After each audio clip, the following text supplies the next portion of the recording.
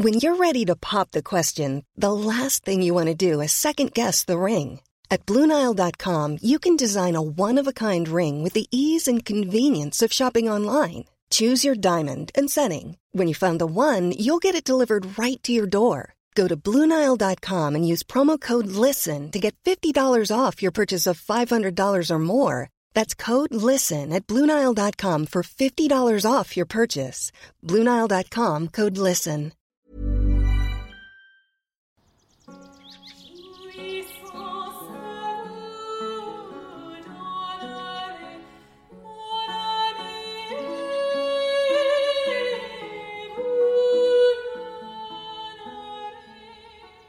"500 years ago, on Shrove Tuesday, the 4th of March, 1522, Anne Boleyn made her first recorded debut at the English court.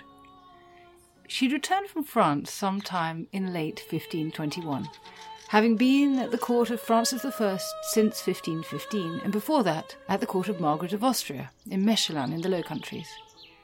At these courts she would have become familiar with Renaissance masques and courtly entertainments.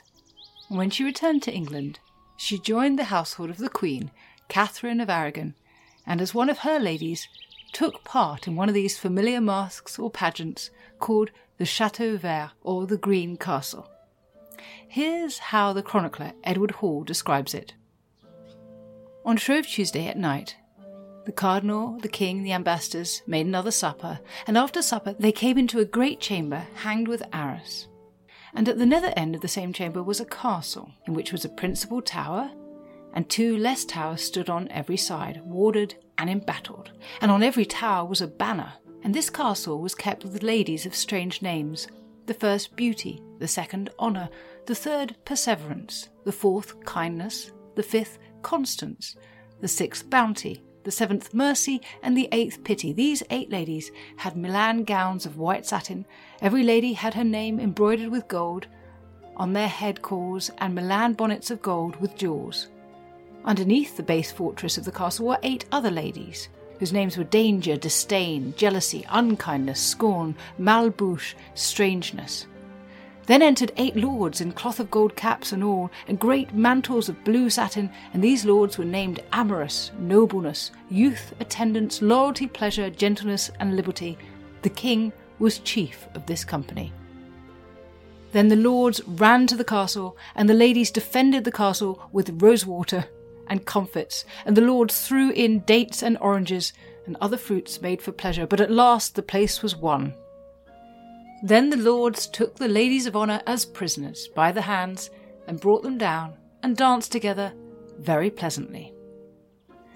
Among these ladies, the part of Perseverance, or what we would call Perseverance, was Anne.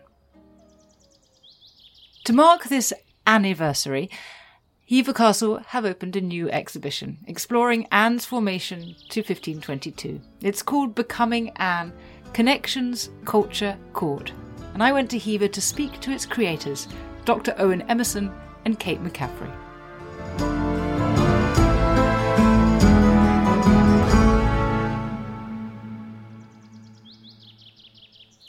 It is a delight to be sat in Hever Castle with Kate McCaffrey and Dr. Owen Emerson to be talking about their new exhibition and a new book. What did you want to try and achieve with this exhibition? Yes, as you say, we really wanted to celebrate the anniversary of Anne's first recorded debut back in England. And we wanted to use that as an opportunity to examine her life up until that point. The end to Anne's story is very well known, as is her time at the English court, but her life before that point, her childhood, her youth, her early education, is very rarely celebrated. So I think we really wanted to use this anniversary to highlight all the different facets and factors that made Anne into the incredible, intelligent, cultured woman and courtier who took England by storm 500 years ago. Owen, you wrote a book with Claire Ridgway called The Boleyns of Hever Castle, and we're here in Anne's childhood home. Tell us about the Boleyn family. The Boleyns are very well associated with Hever, but we know that they didn't originate from here. We can trace them to Norfolk, and they weren't the most noble family at court, but they had done incredibly well. So over 3 generations, they had amassed enormous wealth and fortune and solidified their accomplishments by marrying very advantageously. So there are a number of very good marriages into the nobility, and Thomas Boleyn is, I would say, a pivotal character. He is a gifted linguist, he's a humanist, and he provides very good opportunities for all of his children. Now, Anne was one of several siblings. Some didn't survive to adulthood, but there are 3 that did. And one of the items in your exhibition is a dedication by her brother George Boleyn to Anne. What does this tell us about the relationship between the siblings? I think it tells us a huge amount, actually. I think they were incredibly close, and I think they shared values and also shared a great bond and love. I think we know less, perhaps, about the relationship between George, Mary and Anne, because Mary is a slightly more opaque character in the records. We only really have one letter of Mary's in her own words. But what that letter does show us is that she is very well educated. She is a determined individual. She's very Boleyn.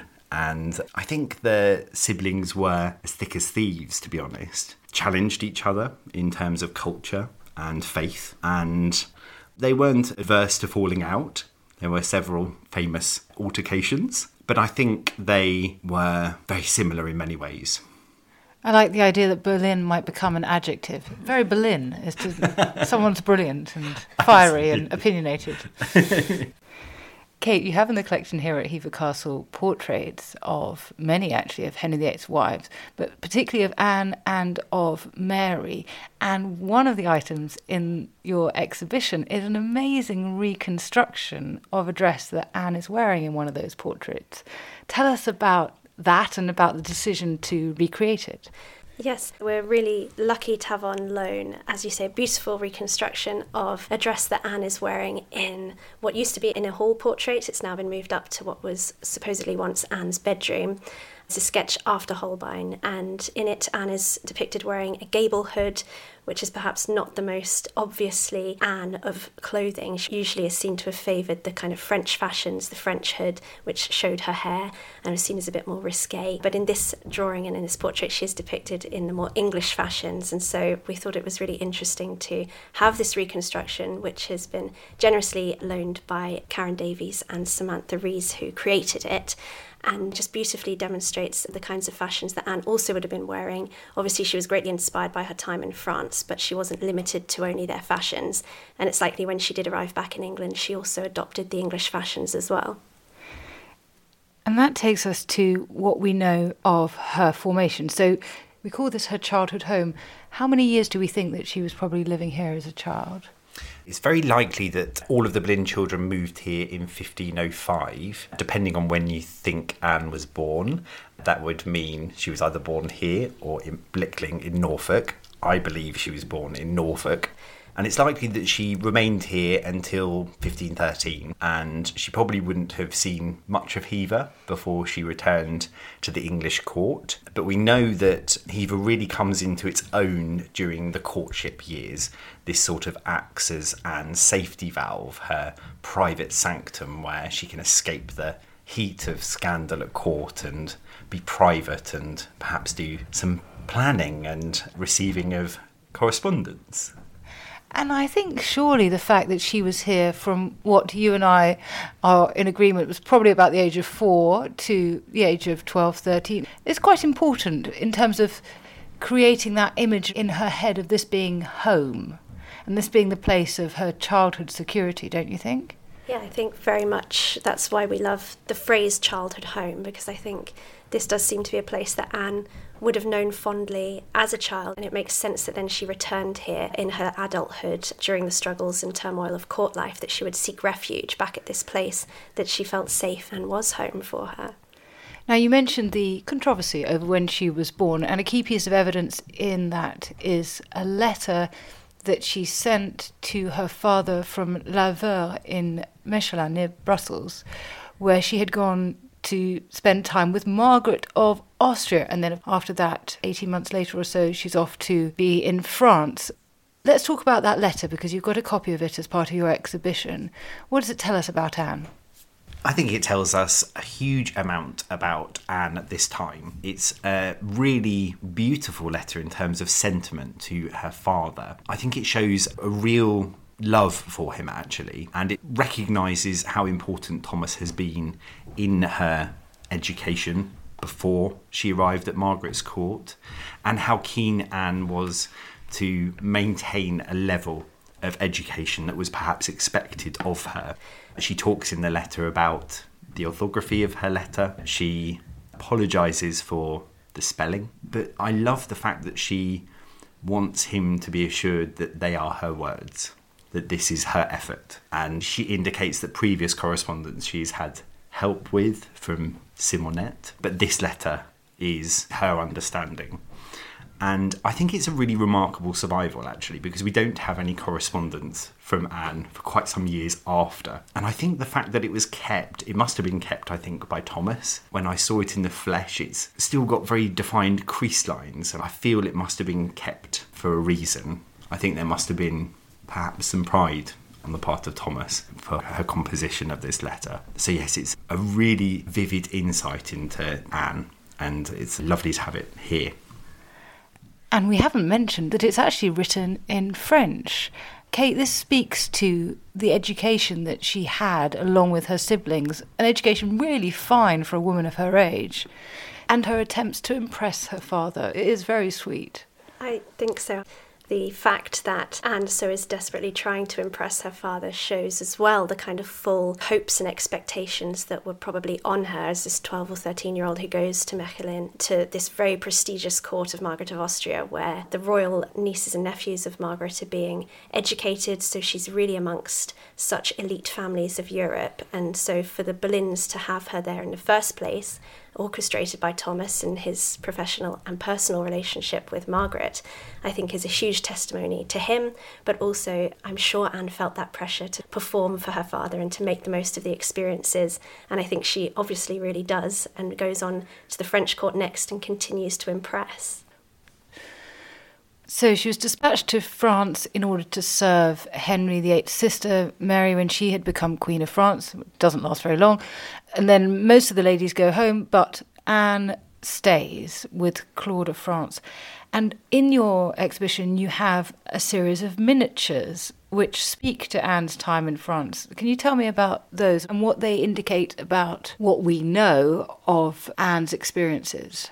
Yes, so the miniatures, which were graciously loaned by Owen for the exhibition, are wonderful to have on display, and they show some real key players during her time spent in France. So we have figures such as Claude of France, who, as you mentioned, Anne went into her service. She was the Queen of France, married to Francis I. We also have Marguerite d'Angoulême, who was the sister of Francis I. We have Francis himself, and we have Louise of Savoy, who was the king's mother. She really was a power behind the throne. And I think particularly through these women that Anne was surrounded by in France, I think she must have taken so much inspiration from them, all in different ways. I think Claude, perhaps, she learnt less about leadership and politics from, because Claude was constantly pregnant and quite shy and timid. But I think from Claude, Anne would have been exposed to a lot of art and culture and literature, which we really see she takes forward. Through Louise of Savoy, we see, I think, Anne's inspired by her female use of authority, the kind of wielding of political authority by a woman. And through Marguerite, I think Anne takes a lot of inspiration in terms of her religion. Marguerite was a famous patron of religious reform, which we obviously see Anne also carry through in her lifetime.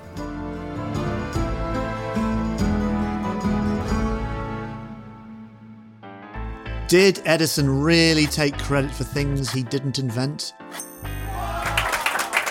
Were treadmills originally a form of corporal punishment? And would man have ever got to the moon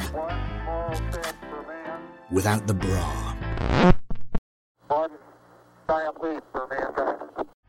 You can expect answers to all these questions and more in the brand new podcast from History Hit, patented History of Inventions. Join me, Dallas Campbell, as I uncover what really sparked history's most impactful ideas.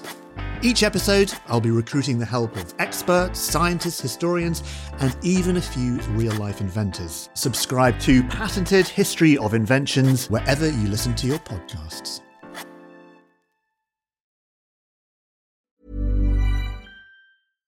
One size fits all seemed like a good idea for clothes. Nice dress. It's a t-shirt.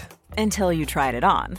Same goes for your healthcare. That's why United Healthcare offers a variety of flexible, budget-friendly coverage for medical, vision, dental, and more. So whether you're between jobs, coming off a parent's plan, or even missed open enrollment, you can find the plan that fits you best. Find out more about United Healthcare coverage at uh1.com. That's uh1.com.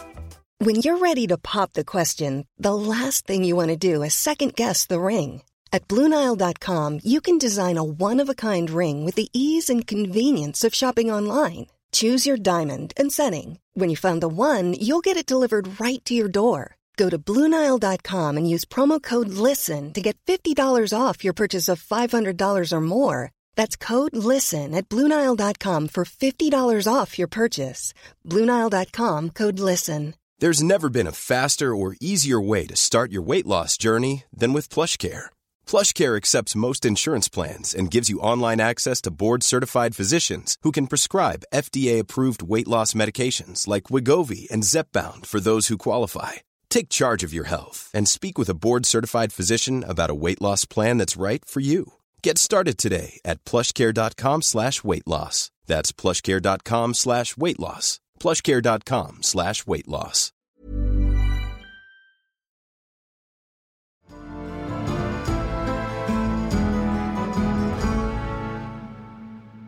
Anne's faith, of course, will become very important in the story of her life and indeed of this country's history. But actually, the books that you have here speak in the first place to some of the conservative background of faith. They are beautiful things, though. Owen, tell me about the books of hours that you have here.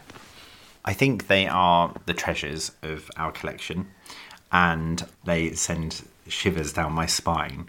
But you're right, they do talk to the complex nature, should we say, of Anne's own individual faith. The first of the books is a manuscript, and it was created in Bruges circa 1410 to 1450. So this is likely a hand-me-down book. This is very common. It was probably handed down to her from someone like her mother, Elizabeth Howard, or even her grandmother, Lady Margaret Butler. It's handwritten, hand-illuminated, and you're right, it's a traditionally Catholic text. So I think both of our books can give us access to Anne's developing religious ideas, and I'm going to let Kate talk to you about the second book of hours because she has done some incredible research into it.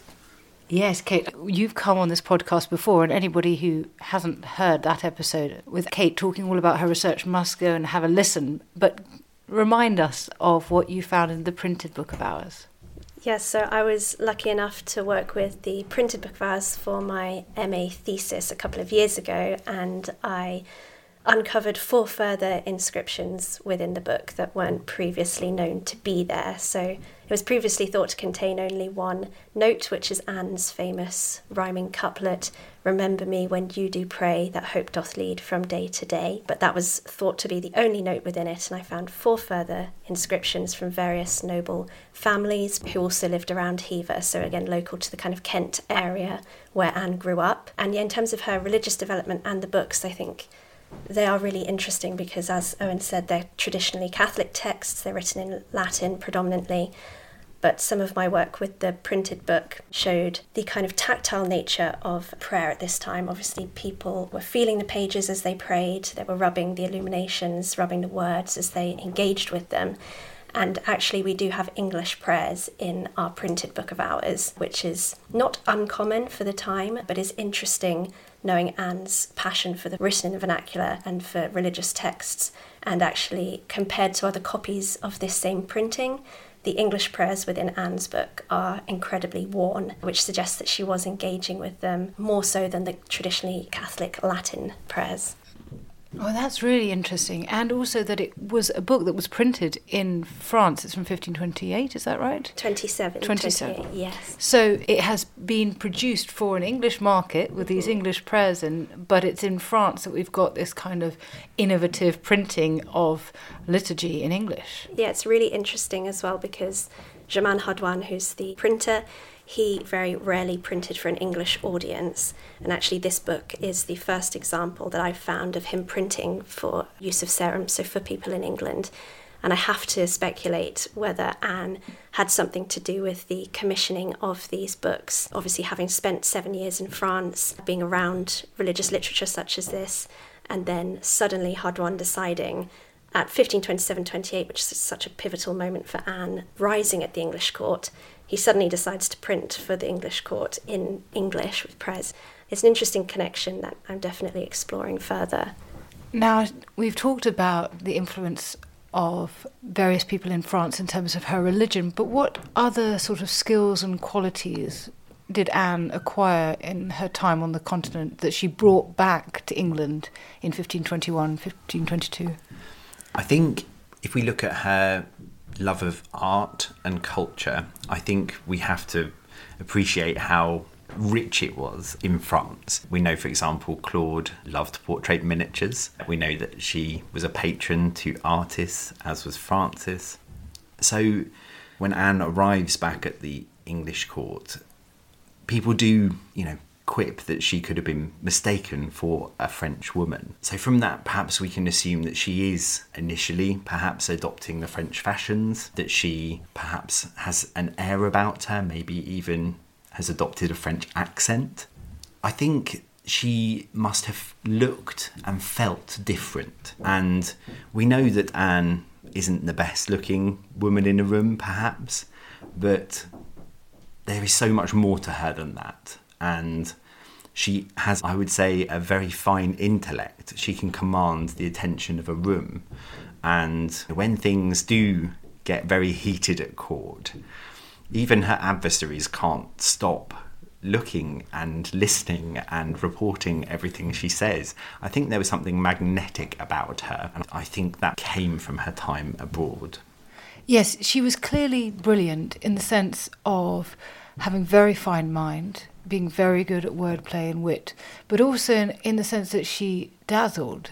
She clearly was charismatic in that way that film stars can be. They just walk in and every head turns to look at them, whether they're good looking or not. That seems to have been Anne's characteristics from everything that's been written about her. She reminds me a bit, actually, of Wallis Simpson, in that she divided opinion like no one else. People either loved or loathed her.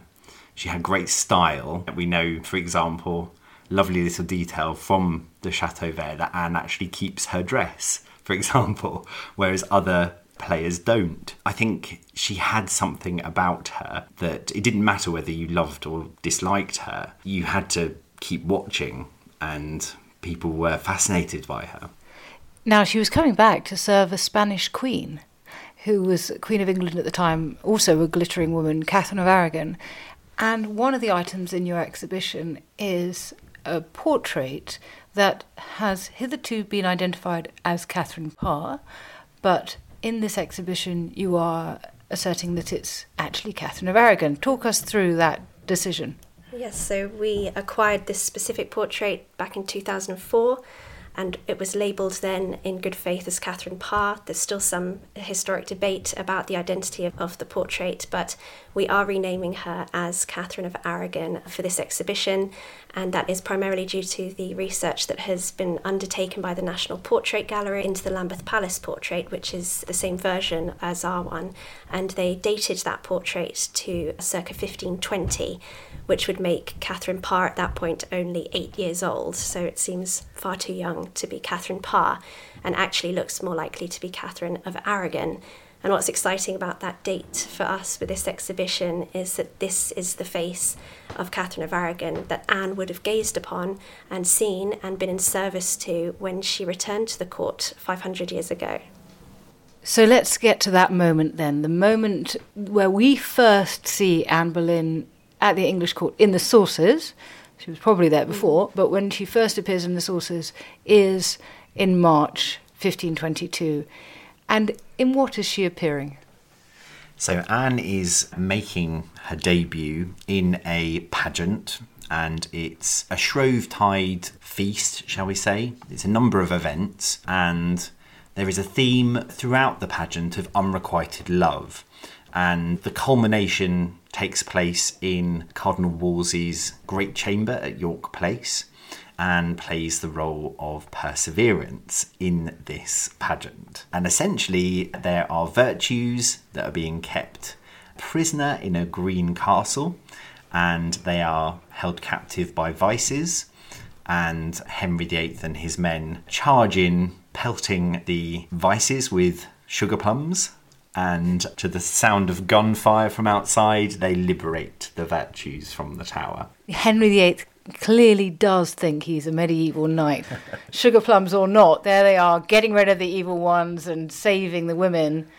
But interestingly, there are lots of virtues, aren't there? Beauty and kindness and honesty. Anne isn't chosen to play any of those. She's chosen to play Perseverance or Perseverance, which of course will turn out to be historically very apt indeed. It really is. It couldn't be better casting, really, could it?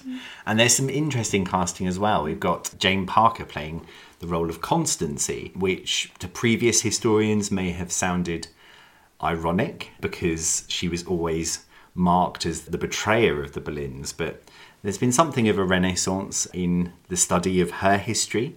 And actually, I think her casting was rather apt too. I think she was a rather loyal wife rather than the great betrayer. So yeah, some great casting that day. Yes, so we've also got Kindness is another one, which was played by Anne's sister Mary, which I think probably also is quite an apt casting. I think all we know of Mary, she seems to have been rather gentle and loyal and kind. And then you also have Beauty, I think is another famous one, who was played by now the Dowager Queen of France, Henry VIII's sister, Mary. And obviously she becomes quite an enemy of sorts. She doesn't approve of Anne's relationship with her brother going forward. And I think that's what we always think is interesting about the Chateau Vert pageant, is you have all these key players in the room at the same time, not knowing over the course of the next decade how positions are going to change. So it's a really exciting moment. And among those must have been, I would have thought, Catherine of Aragon, because this is all done for imperial ambassadors, isn't it? So, as you say, everybody who's going to be on the list of dramatis personae of importance over the next decade is there. The stage and it's all is set. Ready to go. Yeah, absolutely. Thank you very much for talking to me about this exhibition of yours, which is one of the first that Hiva has done. Yeah, first in a long time. Yeah, it's a really welcome addition to the visitor route. And it will be the first in a series of exhibitions over the next few years. So. I think Kate is saying that just to get it on record, so it has to happen. So it has to happen now. So watch out. And it's certainly worth coming to see all sorts of wonderful goodies here. And it's ever a pleasure to be here. So thank you for welcoming me once again. And do everybody come and pick up a copy of Kate and Owen's book, Becoming Anne. Thank you. Thank you.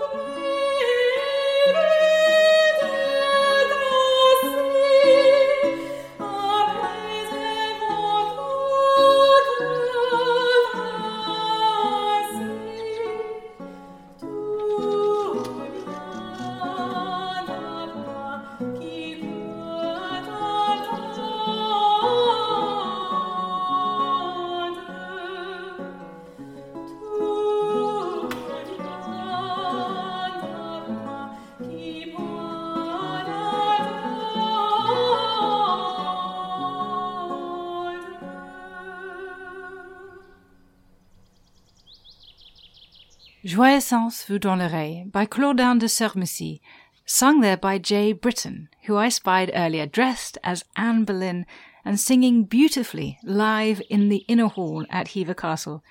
Thanks to Jay for that. And thank you so much for listening to Not Just the Tudors. And there's plenty more on Anne Boleyn where that came from. We now have almost 100 podcasts that we've created since last April, all available for you to listen to again or even discover for the first time wherever you get your podcasts. And you can also have your additional weekly booster jab with our Tudor Tuesday newsletter with news of History Hit's best podcasts, articles and films. Find out more at historyhit.com.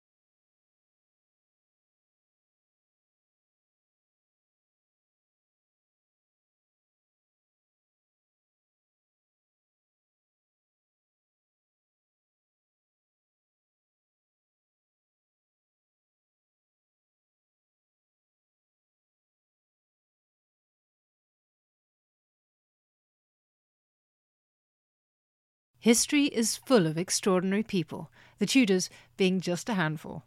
In my latest film on History Hit, we meet Bess of Hardwick and go inside the incredible house that she built, a house that defines the elegance and grandeur of the Elizabethan age, a house fit for a woman who climbed to the top of the Tudor social ladder. To find out more about the life of Bess and many more fascinating figures from the past, sign up via the link in the description with the code TUDORS for an exclusive discount.